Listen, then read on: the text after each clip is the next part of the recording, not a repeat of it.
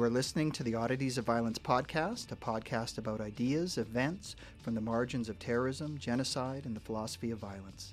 This podcast is recorded at the CJSW 90.9 FM studios at the University of Calgary in Calgary, Alberta, Canada, which is located on the traditional territories of the people of Treaty 7 region in southern Alberta, which includes the Blackfoot Confederacy, which is comprised of the Siksika, the Piikani, the Kainai First Nations, as well as the Tsuut'ina First Nation and the Stoney Nakoda, including the Chiniki, Bearspaw, and Wellesley First Nation.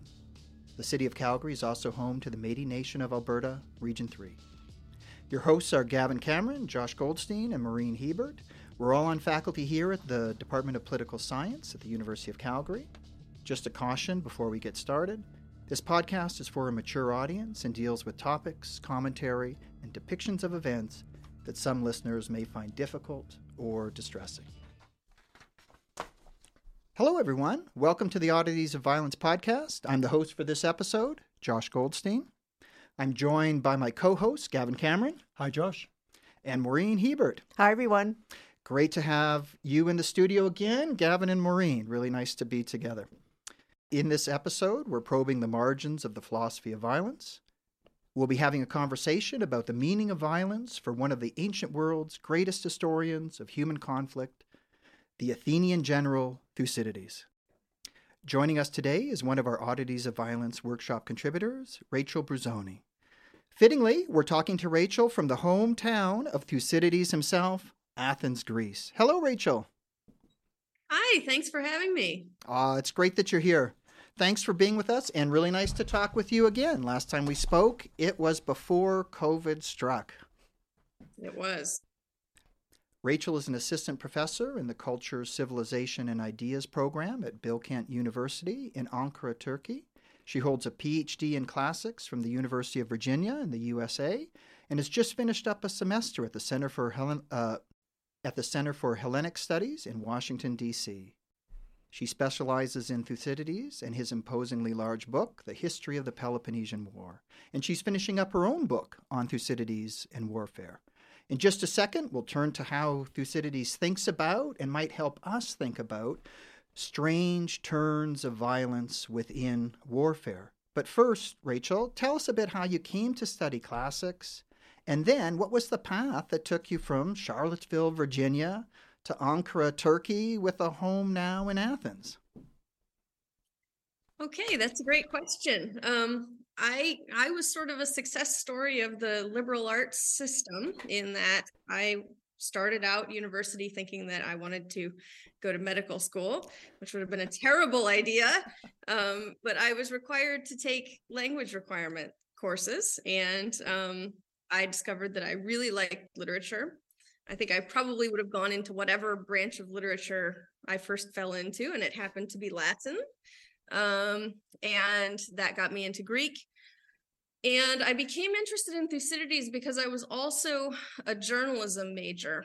So I had encountered this problem of how do you take the whole chaos of reality and turn it into narrative, and accurately and respectfully, how do you do that? And so this problem of selectivity, of how do you turn reality into history, was something that I had experienced from the other end. And so that made me really wonder, how is Thucydides constructing his narrative? Wow, that's great. It is really amazing how certain topics which we never thought of, certain areas of study which we never thought of, then loom large and take hold of our own lives through paths we couldn't predict. But it wasn't just that fortuitous thing. You ended up in Ankara at Bilkent. How did that go? Yeah. Well, as we know, the academic life simply takes you wherever it wants to take you. And I was in Germany for about 5 years. I was teaching in a liberal arts program there. And I saw this job available in Turkey, and I thought, do sane people apply to those jobs? I'm not sure. And then I did. And I went there and I discovered that I loved it. So there I am to this day. Wow. a similar story to our co-host Gavin Cameron, who finds himself from Scotland to Calgary. Yes, yes, indeed. It also helps to marry a Canadian in that particular context. Ah, okay. Indeed. Life and love. So, Rachel, your own contribution to our Oddities of Violence workshop gets us to think about the nature of violence and warfare in a new way through the Athenian general Thucydides and his great book, The History of the Peloponnesian War. To help orient our listeners who aren't familiar with ancient Greek history, can you give us a quick overview of the Peloponnesian War, who Thucydides was, and how he came to write the book that we're going to talk about? Sure.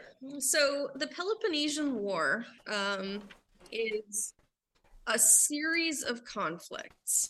So Thucydides is an Athenian general. He was a very rich man. He was probably from Thrace. His family was from the north. We don't know very much about him, but he claims to have been an adult at the beginning of the war. And so he was able to foresee already then how big and important it was going to be. He's living in kind of the shadow of the Persian Wars. So a generation earlier, there had been a conflict between the Greek cities and Persia. And the cities of Greece, it wasn't a country. They were all independent political units. Most of them had banded together and defeated the Persians with a much smaller army. And they really took this moment to heart. They really took pride in that. So when I was first reading this work in graduate school, the professor who I read it with said, this is like Thucydides' situation is as if you're writing a history of the Vietnam War and you're looking back at World War II. You're looking back at the Good War, at this moment when you could take pride in who you were, and now you're seeing everything fall apart. So the Peloponnesian War in Thucydides' time is what we would call civil war among the Greek states, and primarily between Athens and Sparta and all of their allies. So the Greek states attack one another, and it lasts for 30 years, at least as Thucydides conceives of the war. Most of his contemporaries would have seen 2 wars, not one. But he says it's one war, and it's this devastating, internally focused disaster that bleeds Greece dry. Wow. So the war I've heard characterized as a war between 2 empires as much as it is a war between Sparta, the city-state, and Athens, the city-state. Is that right? Is it also a war between empires? Yeah, we wouldn't think of it as empires today in that they were much smaller political entities than we consider empire. But we have 2 hegemonic states, Athens and Sparta. Sparta has cities that follow it, that have historically followed it. What Athens has done is more, they both have behaved in very sinister ways. But what Athens did after the Persian Wars is it said, okay, we're going to have a coalition. We are going to protect one another against the Persians ever coming back. And all of the other states have a choice of either sending ships to serve that purpose or sending money to serve that purpose. And gradually more and more of them start sending money. And eventually Athens moves the treasury to Athens, right up the hill here. And so these states that have turned to sending money to Athens, they've depleted their own military resources. They don't have the ships, and they're sending their financial resources to Athens.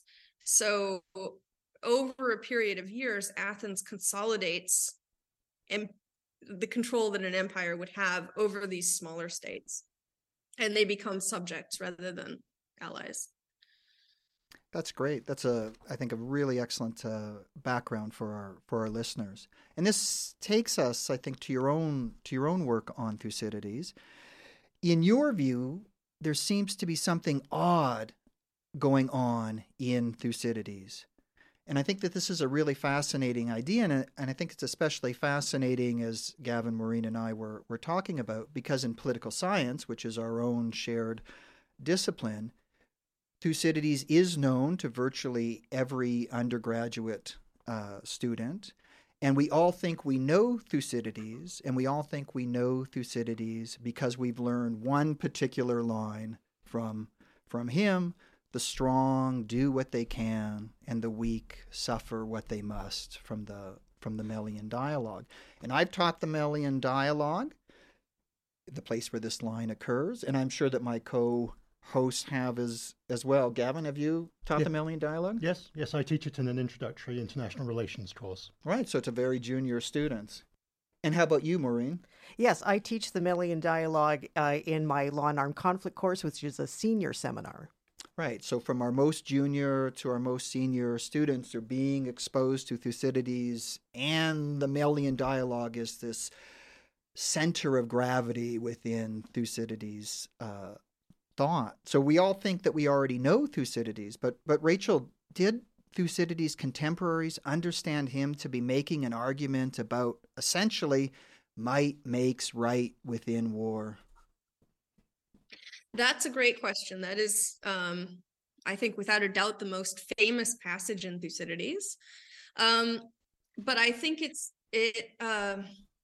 I would push back on treating it as his own opinion. And it's impossible to know what his contemporaries would have thought.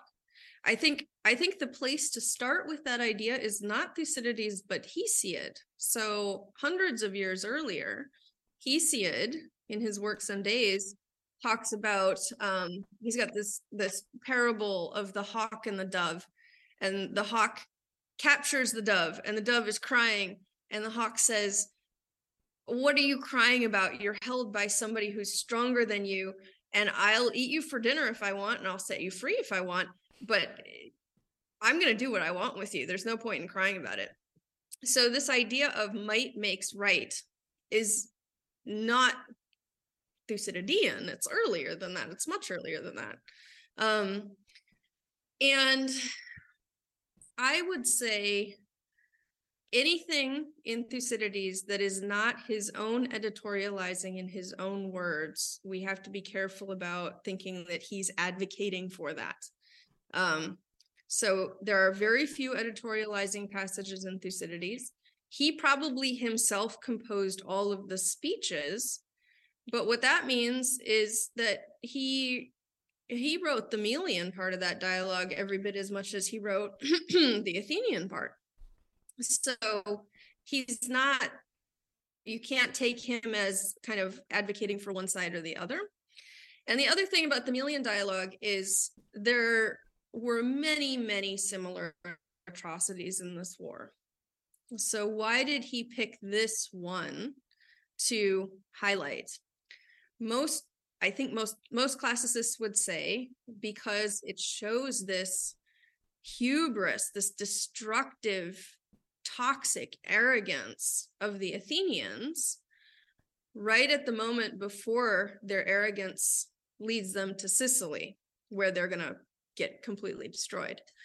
So I think a lot of people would say that juxtaposition is intentional, that it's showing you the state has become so ethically debased that it is just about to flip over and destroy itself. So this question of whether in international relations might makes right is an important one, and it's one Thucydides wants us to think about. But I would not say it's one that we have any information that he's endorsing in any way. This is great. So this gets, it seems to me, to your own project. How do we understand what Thucydides himself is trying to tell us? And if I have it right, your own emphasis is on these hinges of history, which you suggest are not violence and strength and domination, but something else for Thucydides. So can you tell us first, like, what a hinge of history is, and then what these new hinges of history for Thucydides might be. Sure, that's kind of another way of saying we need to look at the scale of narrative that Thucydides dedicates to specific incidents and think about why. So I would start with the ancient commentator Dionysius of Halicarnassus. He just tears his hair out over Thucydides. He has lots of complaints. He says Thucydides dedicates way too much text to some events and way too little to others, and he can't figure out what this man is up to. So, just for example, like we just said, the Melian debate, that particular atrocity stands out in Thucydides, but it didn't stand out in the war. Mm-hmm. So what is Thucydides' criteria of selection? How is he deciding that a particular event is important versus not important? I think this is it's a good question that Dionysius has, even though he doesn't address it in a very productive manner. So what I'm arguing is that you can see in Thucydides' editorialization that he's very interested in the ethical, social, religious deterioration caused by war, and that a lot of the events that he chooses to highlight show exactly the types of deterioration on those levels that he talks about. So, for example, the siege at Plataea in Book 3. Nothing happens. It's a stalemate, right? Nobody wins. But he dedicates a huge amount of text to it. And I would argue that that's because Plataea had great moral and religious significance to Greeks at the time, because it was the site of a Persian war battle, a very important one. And so seeing the way that this site gets treated in the Peloponnesian War spotlights the failures that he himself talks about, that he himself attributes to war. Well, that's a really interesting segue into the question that really piqued my interest. So when we read your abstract, one of the things you referred to is Thucydides saying that war is a brutal teacher. So I wonder if you could tell us and our listeners a bit more about exactly what terrible lessons he says war teaches. Sure, that's a great question. So as I mentioned earlier, Thucydides editorializes in his own voice a very small handful of times. And I would argue one of the most important times is in Book 3. He's talking about, this is after he describes civil war, after he describes the effects of civil war. And he then editorializes not just about civil war, but about war in general. And he says that war is either a brutal teacher or a teacher of brutality. The Greek can go both ways. And I suspect he wanted it to go both ways. And he says he's not an optimist. He says these bad circumstances level human beings, emotional characters and their intellectual characters. He uses words for both.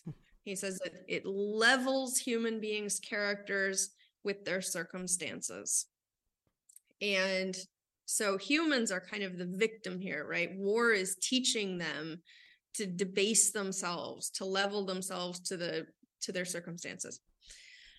And he lists a lot of things. He talks about language changes. So the words that we used to use for goodness or for openness don't get used for that anymore. Or bravery the definition changes into recklessness and cruelty. And people don't have any fear of the gods, or people don't have any fear of oaths anymore. Family becomes less important than party than political ties. So he lists all of these, right? It's a couple of pages of social, religious, and ethical changes that war causes, and intellectual. That's interesting because that really maps on to the kind of classics literature that I read, which is all translated into English. I'm not a classicist myself, that maps the changes in the laws of war as the Peloponnesian War unfolds, that a lot of the kinds of constraining rules of war seem to fall away as the war drags on, and it becomes just the kind of, in the Second World War, a Vernichtungskrieg, a war of extermination. Do you think that these kinds of brutal lessons of war are things that are timeless in warfare itself, or it's something that's unique to, or not perhaps exclusively unique to, the Peloponnesian War, but more a kind of hallmark of war in the ancient world at that time? Well, not being a political scientist, I'm not sure that I'm 100% competent to answer that question. I would say, out of my loyalty to Thucydides, that he's right. That I think it's important. He says war levels most people to their circumstances. So there are some who can still maintain their principles, but it's not many. I think he's probably right. He obviously thinks he's right, and he says this is the kind of thing he says to the audience, I'm telling you about this because this is the kind of thing that's going to keep happening. And I think that probably is correct. It's kind of interesting when I taught in Germany, I always ask students, so do you think permanent peace is possible? Can humanity ever, nobody wants to go to war. Can we stop going to war? We've tried that. Do you think it's possible? And when I taught in Germany, all the students said, yes, of course. This was years ago. When I taught in the US, the students said no. And when I teach in Turkey, the students say no. So I think he's addressing this interesting question of, why do we do this thing that we don't want to do, right? It's terrible. It's awful. But we can't seem to get free of it. And I think he's right about that. It's the same with the plague passage. So he talks about this terrible plague that hit Athens right at the beginning of the war. And he says, he gives a very similar description of the plague. He talks about its physical destruction, but more so about the, again, social, religious, ethical destruction that the plague caused. And he says, I can't fix this. There was no cure. Nobody could do anything. So I'm telling you about it so that you can recognize it when it comes again. So he was interesting to read during the pandemic. He thinks that war and plague, they're just going to keep happening. We can't stop them. And he wants you to be able to recognize them. That's what he offers.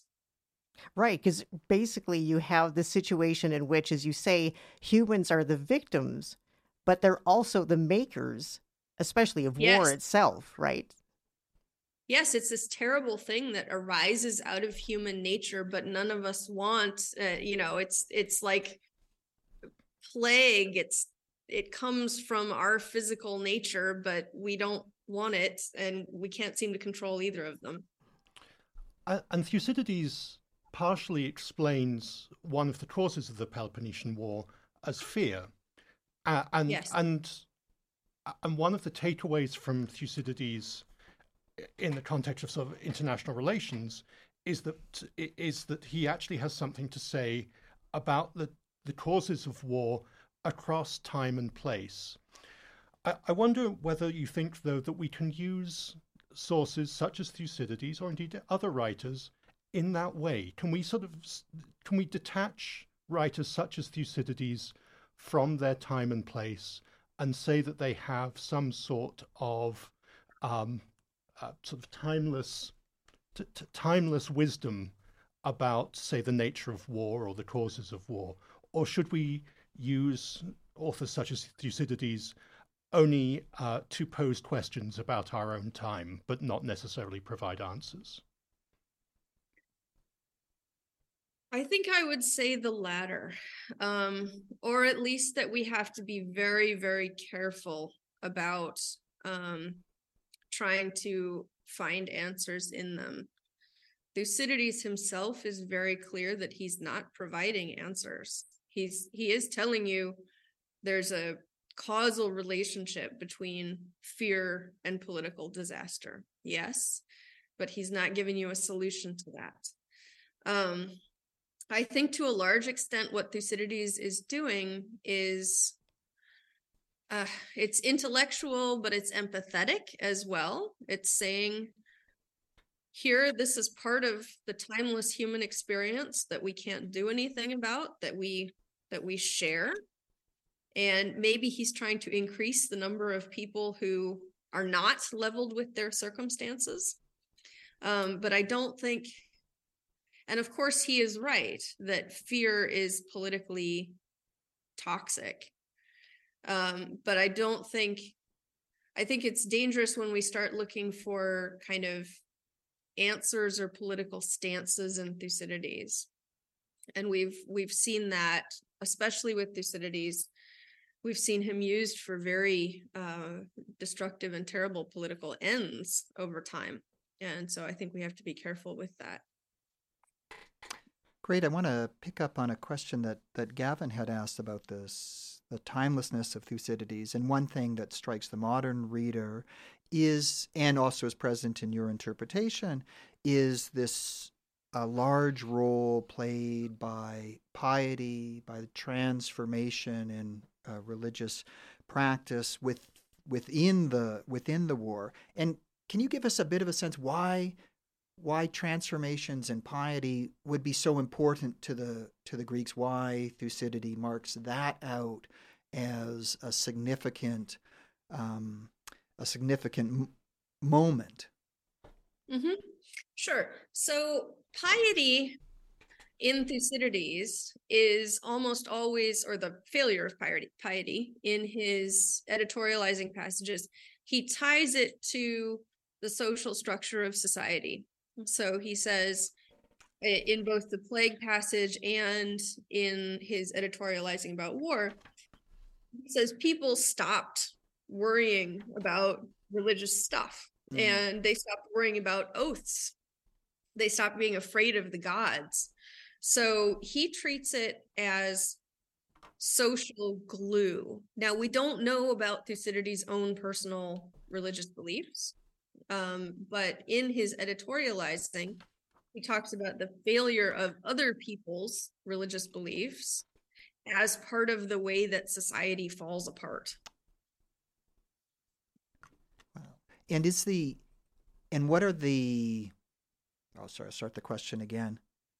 And does Thucydides see in the nature of the warfare, the nature of conquest, the nature of siege, and so on, does he pick out examples of this great failures of piety, the transformation of religious commitments? Are there things that stand out as unique in the Peloponnesian War, say, that we're not seeing in the Persian invasions, or we're not seeing in the usual inter-city or interstate conflict that everyone of his time would have been familiar with? Mm-hmm. So just for a couple of examples, he talks about, he talks a lot about the civil war at a place called Corcyra. He really starts out his narrative with Corcyra. And this is one of the things that gets Dionysius of Halicarnassus all up in arms, because he's like, this is a little island way off in the north. Why are we paying so much attention to this place?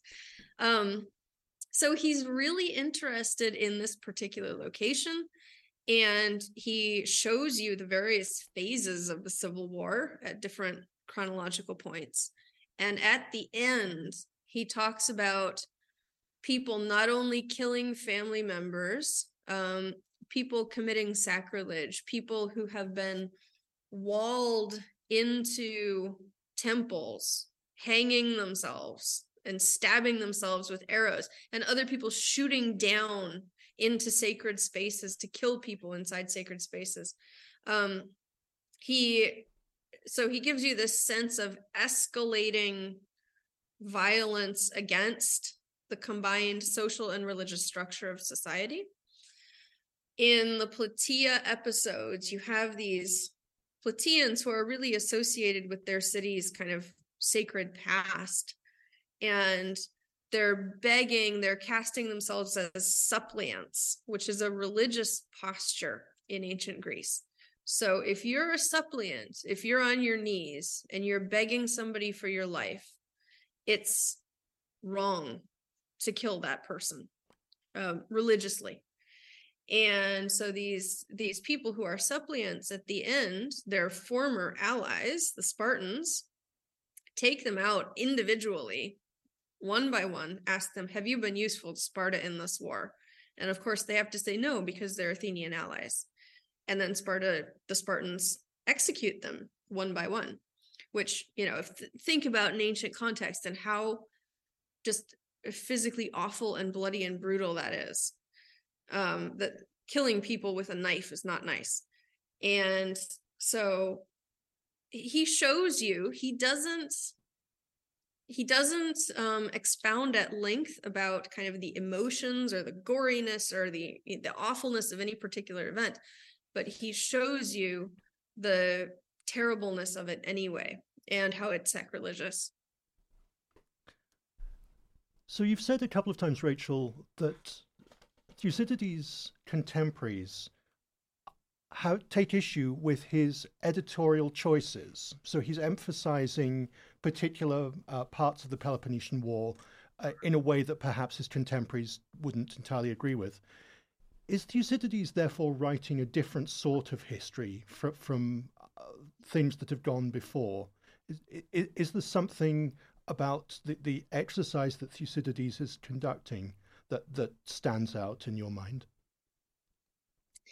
Yes. Of course, he's right at the beginning of the idea of let's write a history in prose of events that happened, right? He really only has one big predecessor in ancient Greece, Herodotus, and he was supposedly distraught when he heard Herodotus's work. They seem to have kind of arrived at this idea independently, and Thucydides got there second and was upset about that. So yes, he is doing something new, and he's also, I think, a big part of what he's doing that I think could use more attention is he's kind of redefining what war means, right? We think of that question as simple as like you declare war between states and then there's an armistice at the end, and that's what a war is. His war begins before anybody declares war, and it includes a period of peace. So I think we should consider this question of how he's defining war, which is an interesting one. So what does Thucydides say about normal levels of violence in his world? So we're sort of clearly talking about some of the things he's describing as aberrant, and this wider project of which you're writing a chapter is about oddities of violence. So what is Thucydides saying, do you think, about normal violence or sort of acceptable violence? I think it's implicit. He is assuming that you already know what ancient Greek standards of normal behavior are. So when he describes, for example, women throwing roof tiles down on enemy soldiers, you're supposed to know already that women aren't supposed to participate in war, that that's an aberration. You're supposed to know that, well, it was acceptable, legally speaking, it's not, you can do it. It was cruel to take an island full of men, women, and children and kill the men and enslave the women and children. You were supposed to recognize cruelty. Of course, we all can. and you were supposed to understand what basic ancient Greek norms of warfare were like. He does not talk at any kind of length about, he doesn't editorialize. He doesn't say, this is weird, you shouldn't do this. He lets you draw that conclusion. That was great, Rachel. Thank you. Thank you very much. So one two-part question as we conclude this just fascinating conversation that we've been having. One thing that surprises students, or at least students encountering Thucydides for the first time, is that he doesn't actually live to see the end of the war.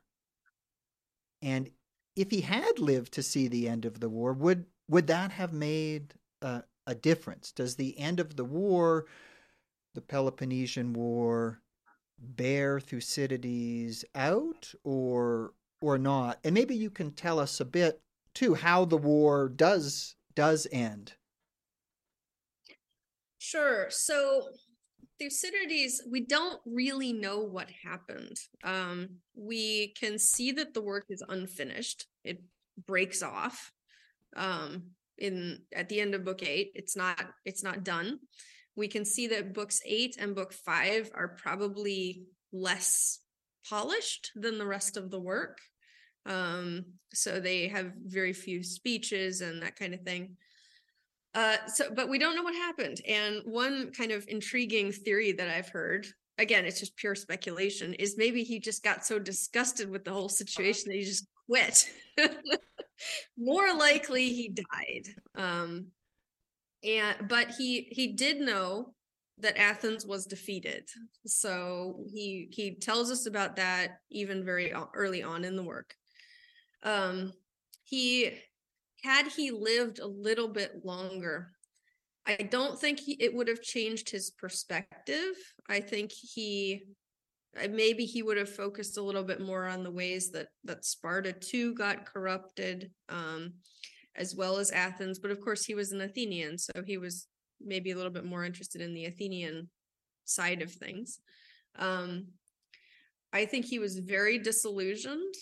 I think he was embittered, might be a little bit too strong, but he had gone from seeing the state that he characterizes as extremely powerful, Pericles, this general that he casts as so important and heroic and wonderful at the beginning of the Peloponnesian War, gives a funeral oration, so an oration to praise the soldiers who had died in that year of the war.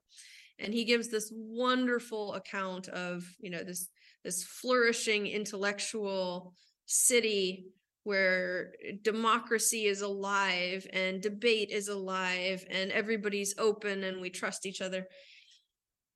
And that is followed immediately by the plague passage. So again, this is one of these juxtapositions, and the plague kills Pericles. So one of these juxtapositions that shows, here's what we started with, and then here's how it fell apart. I think you can envision his entire text as kind of doing that. You have, here's what we started with, the funeral oration, and then at the end, look at this disaster in Sicily, the mistakes that we made, the leadership we didn't have, the hubris, the greed. This is a state that was not just defeated in war, it lost its character, it lost its leadership. And I don't think that perspective would have changed had he lived a little bit longer to see the ways that Persia, having been unable to defeat the Greeks in the Persian wars at the end of the Peloponnesian War, it can just march in and take over. The Greeks did it to themselves. I think his perspective would have remained more or less the same. Wow. Well, you could see why he would have lost heart if at the end, why, if that did happen, why he would have stopped writing. It's a really poignant account that you're giving us. So one very quick question before we conclude. If there was another line or phrase from Thucydides that you would want us to remember instead of or alongside of the strong do what they can and the weak suffer what they must, what would that be? That would be the line that I have already mentioned a little bit, that war as a violent teacher or teacher of violence, levels the intellectual and emotional character of most people with their circumstances, because that's where I see a little bit of hope in Thucydides, that most people, that you don't have to be part of this. You can be one of the people that is resistant to this effect of war. And I really do think that's one of the main things that his work is trying to do, is to teach you how to be one of the people who's not leveled to your circumstances in war. So that's what I would point you to. I think it's 382-2. That's a beautiful and optimistic point on which to end. You can be a depressed person like Thucydides watching your society fall apart. Thank you so much, Rachel, for joining us. It's been a wonderful conversation, and we really appreciate you being here. Thank you very much for having me. Thanks, Rachel. Thanks so much, Rachel. Rachel Bozzoni will be here at the University of Calgary on June 9th and 10th, 2023 for our Oddities of Violence workshop, which has been made possible by funding from the Social Sciences and Humanities Research Council of Canada. If you want to know more about Rachel's work on Thucydides and theorizing violence, drop by or live stream our workshop in June. Details will be on our Oddities of Violence website. You've been listening to the Oddities of Violence podcast. Our podcast is produced and edited by Alejandra Vivas. Thank you, Alejandra. And today, also with Camille. Join us for our next episode when we continue with our discussion of the oddities of violence in the ancient world, and we'll be looking at the margins of genocide through a particular dynamic that links two events that occurred centuries apart in the history of ancient Rome, its destruction of Carthage and its persecution of Christians. Our guest then will be Tristan Taylor from the University of New England in Australia, and your host that episode will be Maureen Hebert. Thanks for listening, everyone. Until next time.